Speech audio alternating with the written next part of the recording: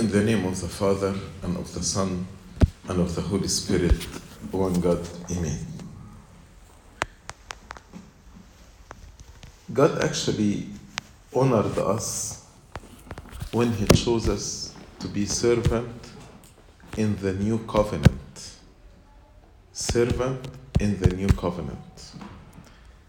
St. Paul made comparison between the ministry of the Old Covenant and the ministry of the New Covenant, and he mentioned 7 differences between the ministry of the Old Covenant and the ministry of the New Covenant. And I want to explain to you these 7 differences to understand the honor and the glory that God granted to us who are unworthy, but because of the abundance of His love and the multitude of His mercies, He called us to be servants of the new covenant. But before I speak about these differences, I want to explain what is the main difference between the Old Covenant and the New Covenant. The Old Covenant and the New Covenant are different in one word. If you understood this word, that's the main difference. This word is grace. Grace. Even in our language بنقول كده احنا عايشين في عهد ايه؟ عهد النعمة. We repeat this word. We are living in the era of grace. But we don't understand what exactly this means. After the fall of Adam and Eve, God wanted to establish a covenant. Covenant is more than a contract. It's a promise that will never be broken. That's what covenant is. So God wanted to establish a covenant with us to ensure our salvation.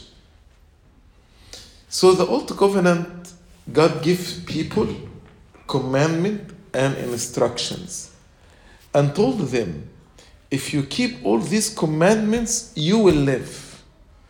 But if you break one of the commandments, you will die. And if you die, that's it.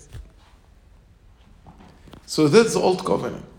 The Old Covenant is a starting point. You are a sinner, right? But there is a list of commandments God gave to us in the law, and He told us, do this and you shall live. But if you could not do it, you are cursed. And what happened? Did anybody keep all the law? No. Was anybody able to be justified by the Old Covenant? No. That's why there was a need for a new covenant. New covenant not based on your work, but based on the grace of God. The new covenant, the starting point is I'm a sinner. But through the grace of God, I will be justified in baptism. In baptism, I die with Christ, and then I will rise again. Then, yes, I am required to keep the commandment. But I will not keep the commandment by myself, but by the grace of God and the help of the Helper, the Holy Spirit. That's why we receive the Holy Spirit in the sacrament of chrismation. Also, after this, if you commit any sin, it's not the end of the world. Through repentance and confession, you will be forgiven. And then you will be justified again. You will be righteous again. And the sentence of this will be reversed when we partake of the communion given for us for salvation, remission of sins, and eternal life. Are we required to keep the commandments? Yes. But if there is weakness, and if I break one of the commandments through repentance, confession, communion, I will be forgiven. I will be restored again. This is the main difference between the Old Covenant and the New Covenant. Old Covenant is starting point, you are a sinner, you're required without any help to keep the commandment. If you don't, you're cursed. That's why all of us were under the curse of the law. But in the New Covenant, yes, you are a sinner, but now the grace of God that will justify you, will make you righteous through the sacraments of the church. So, St. Paul was impressed with the New Covenant. Maybe somebody would ask, why God give us the Old Covenant? If God, in His foreknowledge, foreknew that the Old Covenant will not work, why God give us a covenant that He foreknew this covenant will not work? You know, if a child had a bicycle and he want to fix it, and then you go and tell him, I will fix it for you. He'll tell you, no, I know how to fix it. Then let him try. After he try and admit he cannot, so he will come to you in humbleness, tell you, Dad, I don't know how to fix it. Would you please fix it for me? That's exactly. If God started with the covenant of grace, in our pride would have said, no, we don't need your grace. We can save ourselves. Why you give us grace? We don't need it. In our pride. That's why God waited until all humanity came to this fact, to this realization. We need a Savior. We cannot save ourselves. We need a Savior. In His economy, God foreknew the new covenant, the covenant of grace. He knew this. But He waited until we came into this realization that I cannot fix it. Please help me. Lord, I cannot save myself. Come and save us. That's when the fullness of time, the time of the incarnation of the Son of God, came to start and to establish the covenant of grace. That's why if you ask anybody, an atheist, a Muslim, Buddhist, anybody, tell him after 1 month which year we'll celebrate, I'm going to tell you 2020. 2020 from what? From the birth of Christ. Because the birth of Christ became a turning point between Old Covenant and the covenant of grace. This is a turning point in the life of humanity. Now we are living in the covenant of grace, which actually a turning point in the life of the whole humanity. Now we can be saved through the grace of God. Right? I want you to turn your Bible to 2 Corinthians chapter 3, because in this chapter, St. Paul explained the 7 differences between the Old Covenant and the New Covenant. And I want actually for all of us to understand the honor that God gave us. Many times we don't know what does it mean, how honorable that we are servant, that God entrusted us to be ministers of the New Covenant. This chapter answers this question. I will read the whole chapter. Let me give you historical background. St. Paul was accused of 2 things. Number 1, he is not a true apostle because he did not see the Lord Jesus Christ like the 12 apostles or like the 70. So how you claim that you are an apostle?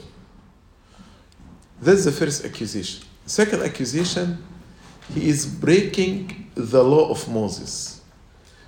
Because he was teaching what just I told you. The law cannot help you. It is the grace of God. But this doesn't mean you are not required to keep the law. You will keep the law, but through the grace of God, not by yourself. So they accused him that he is breaking the law. That's why St. Paul defended himself. Why he defended himself? Because if he doesn't defend that he is an apostle, then all the churches that he established, all the bishops that he appointed will be not canonized. So he was defending his ministry not for his own sake, but for the sake of ministry. That's why he mentioned several times how the Lord appeared to him on the road to Damascus. So he said, if the apostles, the 12, saw him, I also saw him. And God called me to be an apostle. And he explained that he is not breaking the law, but he is saying the law without the grace of God cannot save you. But yes, through the grace of God, you are required to keep the law. Right? That's why he started 2 Corinthians chapter 3 by saying, do we begin again to commend ourselves? St. Paul is telling them, do I need to commend myself, to praise myself, to tell you who I am, how I saw Christ on the road to Damascus? And this is the second letter. I mentioned this before in my first letter. Do I need to do it again? Or do we need, as some others, epistles of commendation to you? Some teachers, when went to Corinth, they went to James, the Bishop of Jerusalem, asking him to write a recommendation letter to be accepted when they go to Corinth. So St. Paul said, I established your church. And he sent them the first letter, this second letter. So he said, after I established your church, do I still need a commendation letter from the apostles, from James, from Peter, from John, to know that I am a true apostle? Yes, in the beginning of my ministry, Barnabas introduced me. And as he explained in Galatians, the three pillars, Peter, John, and James, give him the right hand of fellowship. So do you need again a recommendation letter from me, for me, as others do? Then he said, or letters of commendation from you. He said, actually, if I need a letter, this letter should be written by you, because you are witnessing of my service. You witnessed my service among you. So, if there is any recommendation letter, it should come from you. Then he elaborated more what he means. Does this mean he's going to write a letter and collect signatures from the people that Paul is a true apostle? He said, no, I didn't mean this. Verse 2, you are our epistle. When the people see you, they say, these are the children of Paul. So, my ministry appears in you, is manifested in you, manifested on who you are. And this is very serious. Your children will speak about your ministry. Your Sunday school children will speak about your ministry. If they are disciplined, structured, spiritual, then they will say, who is their Sunday school servant? But if they are unstructured, undisciplined, impolite, unspiritual, also they will say, are these the children of so and so? That's why he told them, you are our epistle, written in our heart. Because a servant should carry his children in his heart. When you pray for them, you don't need to hold the paper to read their names. Your children should be written in your heart. Do you have 20 students in your class? 30? It's easy to remember them if they are written in your heart. And when you stand in prayer, pray for them, because they are your epistle. You are our epistle, written in our heart, known and read by all men. Known and read by all men. As I told you, these are the children of so-and-so. These are the children of Abuna so-and-so. These are the children of Bishop so-and-so. These are the children of Pope so-and-so. So we actually are reflecting the ministry of those who served us. Until now, people from sporting, you're like, who are the children of Abuna Bishoy Kamel? And when you see them, you see the ministry of Abuna Bishoy Kamel in them. Or children of Abuna Mikhail Ibrahim. You can see the impression of the ministry of Abuna Mikhail Ibrahim in these people. Right? You are our epistle, written in our heart, known and read by all men. Clearly, you are an epistle of Christ. Now he took it to a higher step. We are not only the children of St. Paul, but St. Paul is just a tool. He is ambassador of Christ. So we are children of Christ. So either we will be light to the world and salt to the earth, or either the people will blaspheme the name of Christ because of us. They will say, here are the Christian. Can you see the Christian, how they fight with each other? Can you see how the Christian behave like the ungodly children of the world? So either we will glorify God by our conduct, or the name of God will be blasphemed because of our conduct. It's either this or that.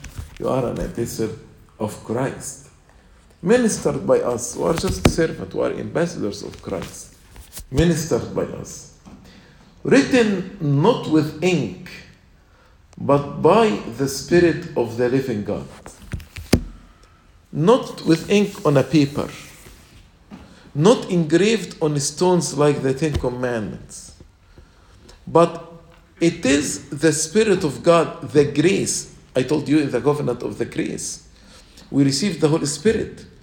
So in the Old Testament, the commandment, don't lie. It is ink on a paper, has no power. It's just an instruction. But in the New Covenant, don't lie, it is not just ink on a paper. It is the work of the Holy Spirit in my heart who give me the power to resist lying. You see the difference between the Old Covenant and the New Covenant? In the Old Covenant, thou shalt not commit adultery. It's just instruction, ink on a paper. That's it. But in the New Testament, thou shalt not commit adultery has the power of the Holy Spirit. And the Holy Spirit empower me to resist the temptation. That's why now I can resist temptation. Not only not to commit adultery, but even not to look at a woman to lust after her. I have the power. That's why he said, the New Covenant, it is written by the Spirit of the living God, not by ink. It's not just letters. It is a spirit. And not on stones. Not on tablets of stone, but on tablets of the flesh, that is of the heart. Why God gave the 10 Commandments on tablet of stone? Why God didn't give them on paper? Actually, they were in Egypt, so God can give them the 2 commandments on papyrus paper, for example. Why he wrote them on a stone? Actually, in Ezekiel we read that God told us in the new covenant, I will take from you the heart of stone and give you heart of flesh. So God gave them the 10 commandments on 2 tablets of stone because their hearts are hearts of stone, not hearts of flesh. You know, in the parable of the sower, one of the ground is a stony ground, could not bear fruit. This another word, it is the hardness of heart. Their heart was hardened. They asked the Lord Jesus Christ one time why Moses allowed them to divorce their wives. And the Lord said, because of the hardness of their heart.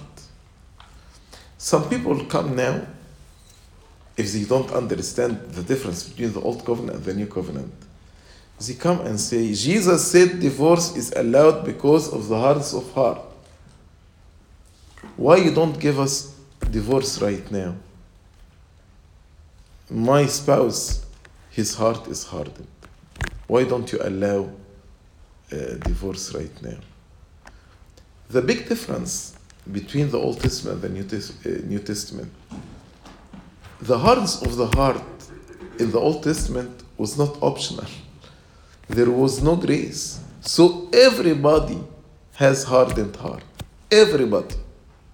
But in the New Covenant, the covenant of grace, you should have heart of flesh. If you allow the Holy Spirit to remove the hardened heart from you and to give you heart of flesh.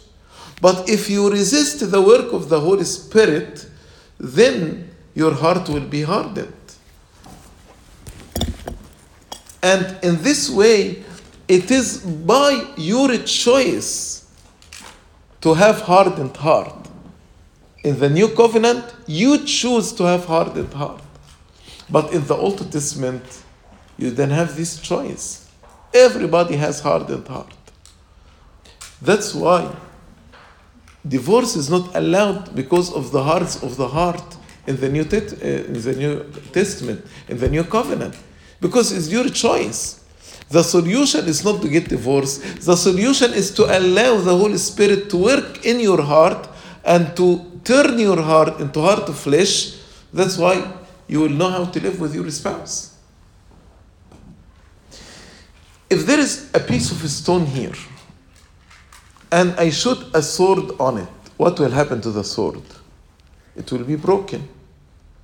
But if there is a piece of flesh, and I shoot a sword, it will pierce. The word of God is like a sword, sharper than a two-edged sword. With hardened heart, the word of God came to my heart, and then it was broken. That's why people with hardened heart in the Old Covenant did not respond to the commandment of God. But in the New Covenant, we read in the book of Acts several times, when they heard, their heart were pierced. Pierced now because they have heart of flesh. That's why St. Paul said, not written on tablet of stone, but on tablet of flesh. The word of God now can pierce your heart.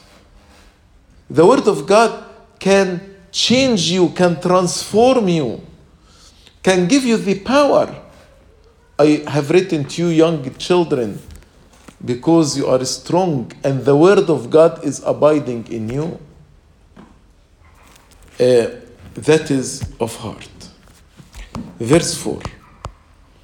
And we have such a trust through Christ toward God. In the Old Covenant, we have no boldness to stand before God, for God the Father. No boldness. That's why nobody could approach the mountain except Moses. Even Moses, when he descended, he had a veil on his face. Nobody could approach God. But now in the covenant of grace, through Christ, through my communion with Christ, I have boldness to stand before God the Father. And now I can call God the Father and call him our Father who art in heaven. This was not available in the Old Covenant. There was enmity between people and God. But Christ came to reconcile us with God. That's why we have such a trust through Christ toward God in the New Covenant. Also as servants, not that we are sufficient of ourselves to think of anything as being from ourselves. If you are successful, if you were able to bring some people who were afar from the church and you bring them back to the church, if your preaching is influencing others, don't ever think that this sufficiency is from you. Otherwise, you're going to go back to the Old Covenant. It is based on my effort. That's why he said, not that we are sufficient of ourselves. We understand, we know that our sufficiency is not based on our ability. God said to Paul, my grace is sufficient. It's my grace, not you. Not your ability, not your intelligence, not your philosophy, not your knowledge. It is not. Our sufficiency is not of ourselves to think of anything as being from ourselves, but our sufficiency is from God. If we understand this, you will not preach without praying. You will not do visitation without praying. You will not do anything without asking the grace of God to be with you. Our sufficiency is not of ourselves, but is of God. That's the covenant of grace. We rely on God. We rely on the grace of God, not on ourselves. Who also made us sufficient as ministers of the new covenant. So God actually make us qualified by his grace to be servant of the new covenant. And this is very, very honorable.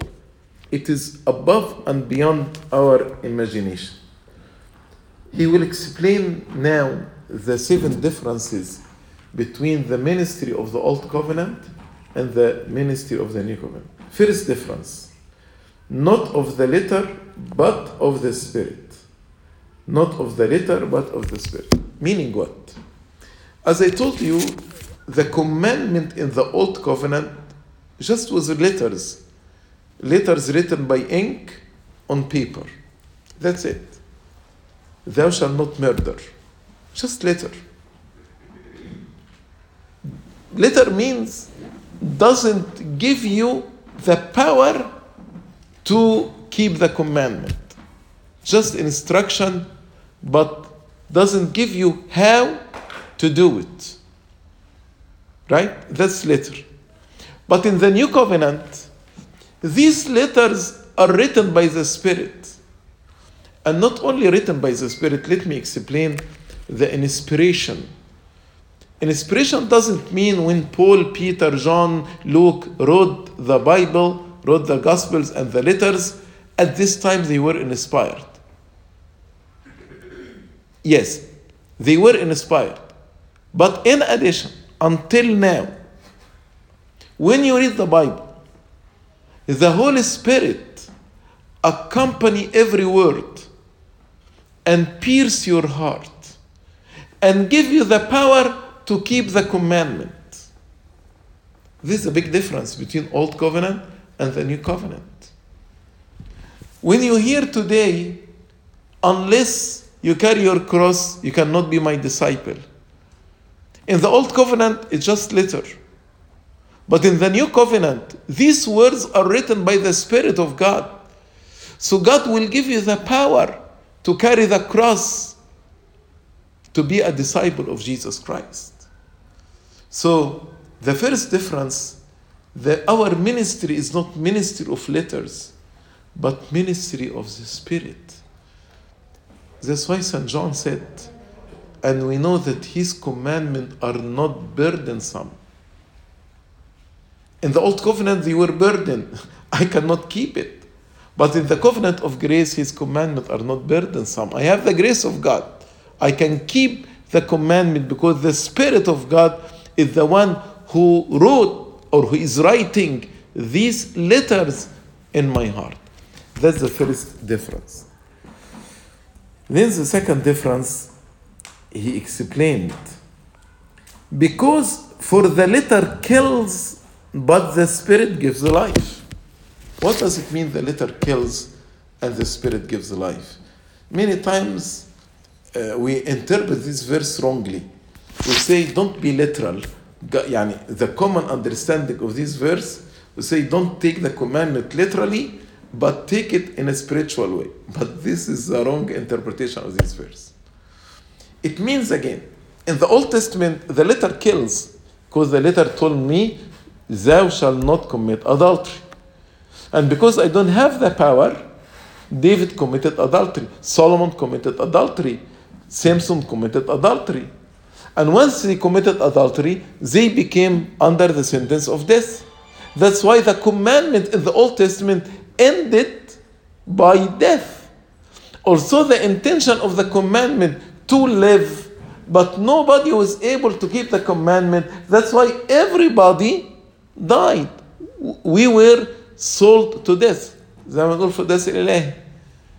This which reigned over us. الموت الذي تملك علينا. Everybody was under the sense of death. But now the same commandment, which I must keep it literally also. But now I can keep it because I have the Spirit of God. And even if I break the commandments through confession, repentance, and communion, I am forgiven and I will live. So, letter kills, but Spirit lives. So, the ministry of the Old Testament, I can call it ministry of death. Everybody, at the end, was under the sentence of death. But the ministry of the new covenant, I am calling people to life. You can keep the commandment and you can live. Even if you break the commandment, it's not the end of the world.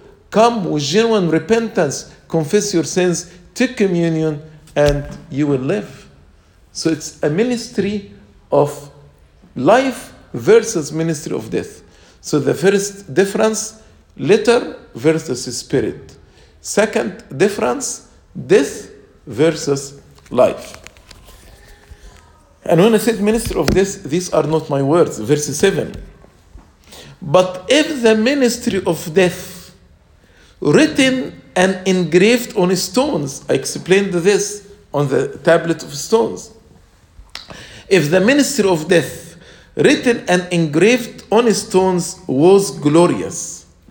Definitely the Old Testament and the Old Ministry, there was glory. Moses, when he descended from the mountain, his face was shining to the extent that people could not look at his face. And he used to put a veil on his face. So St. Paul is saying, if this was glorious, then what about the ministry of life? If the ministry of death was glorious, then this will be exceedingly glorious. The Old Testament, as St. Peter said in 2 Peter chapter 1, it was a lamp shining in darkness. That is a glory. Lamp shining in darkness.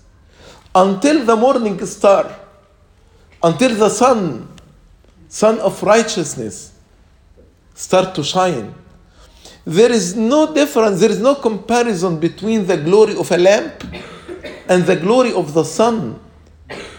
That's exactly the difference between the glory of the Old Covenant ministry and the New Covenant ministry. That's what he was saying.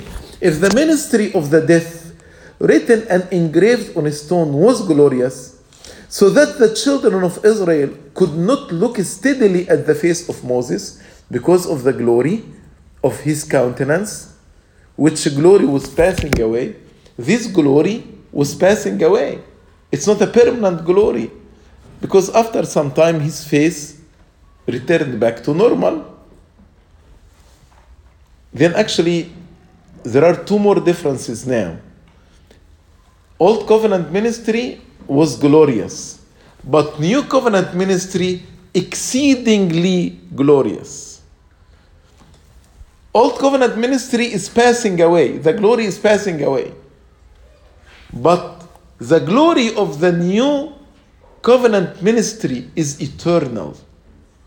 So now 4 differences. Letter versus spirit, death versus life, glory versus exceedingly glory, passing away versus eternal. So St. Paul has said, if this ministry of death, the ministry that's passing away, was glorious, verse 8, how will the ministry of the Spirit not be more glorious? Compare the face of Moses with the face of Jesus Christ on the mountain of transfiguration. There is no comparison. There is no comparison. There is no comparison between lamp and the sun. The 5th difference in verse 9. For if the ministry of condemnation, it's condemnation, had glory, the ministry of righteousness exceeds much more in glory. So the 5th difference, it's a ministry of condemnation. At the end, everybody was condemned because nobody was able to keep the law. So if I cannot keep the law, I'm condemned. But the ministry of the new covenant made me righteous. Righteous means I am doing what's right. That's what righteousness means. Because it is ministry of the Spirit. The Spirit helped me to do what's right. Even if I did what is wrong, the Spirit will correct me. يرشد الذين يخطئون في الطريق. He will guide those who will commit sins in the way. And he will correct my way. That's the ministry of righteousness. So, ministry of letter versus ministry of spirit. Ministry of death versus ministry of life. Ministry of glory versus ministry of exceeding glory. Passing away glory, eternal glory. Ministry of condemnation, ministry of righteousness. Right? For even verse 10, for even what was made glorious, the ministry of the old covenant that was made glorious had no glory in this respect. Had no glory if you compare it with the glory of the new covenant. If you compare the glory of a candle to the glory of a sun, then no glory. So this, what was considered glorious, now it's considered no glory in this respect because of the glory that excels, because of the glory of the new covenant that excels. For if what is passing away was glorious, what remains is much more glorious. And we mentioned this difference. It's passing away ministry. This is eternal ministry. So, you as Sunday school servants, you are not preaching condemnation. You are not preaching death. You are not preaching a passing away glory. Rather, you are preaching the Spirit. You are preaching righteousness. You are preaching freedom. You are preaching life. So, verse 12, therefore, since we have such hope, we use great boldness of speech. Imagine if I send you to carry a message to somebody to tell him, you are arrested and you are under the sentence of death and you will be executed. And I sent somebody else to a person who's under the sentence of death to tell him, go and tell this person, now he is free, all charges against him are dropped, and he is no guilty, and he will be released from the prison. Which one will be more motivated?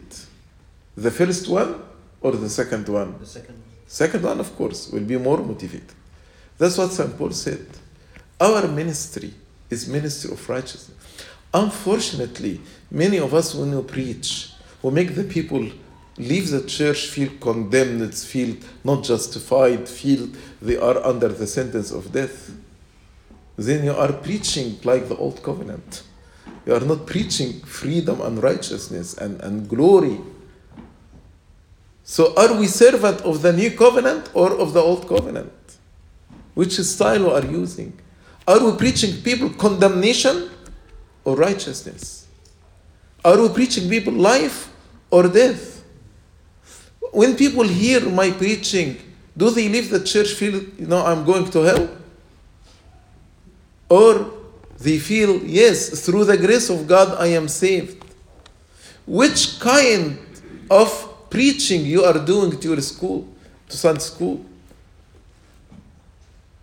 That's why, if we have such boldness, if we understand the glory of our ministry, then we'll be so motivated to go and preach release to the people. That's what the Lord Jesus Christ said in the book of Isaiah. I came to preach release to the captive, acceptable year of the Lord. Are we preaching this? Or just sending the people the message, you are condemned, you are. What kind of preaching?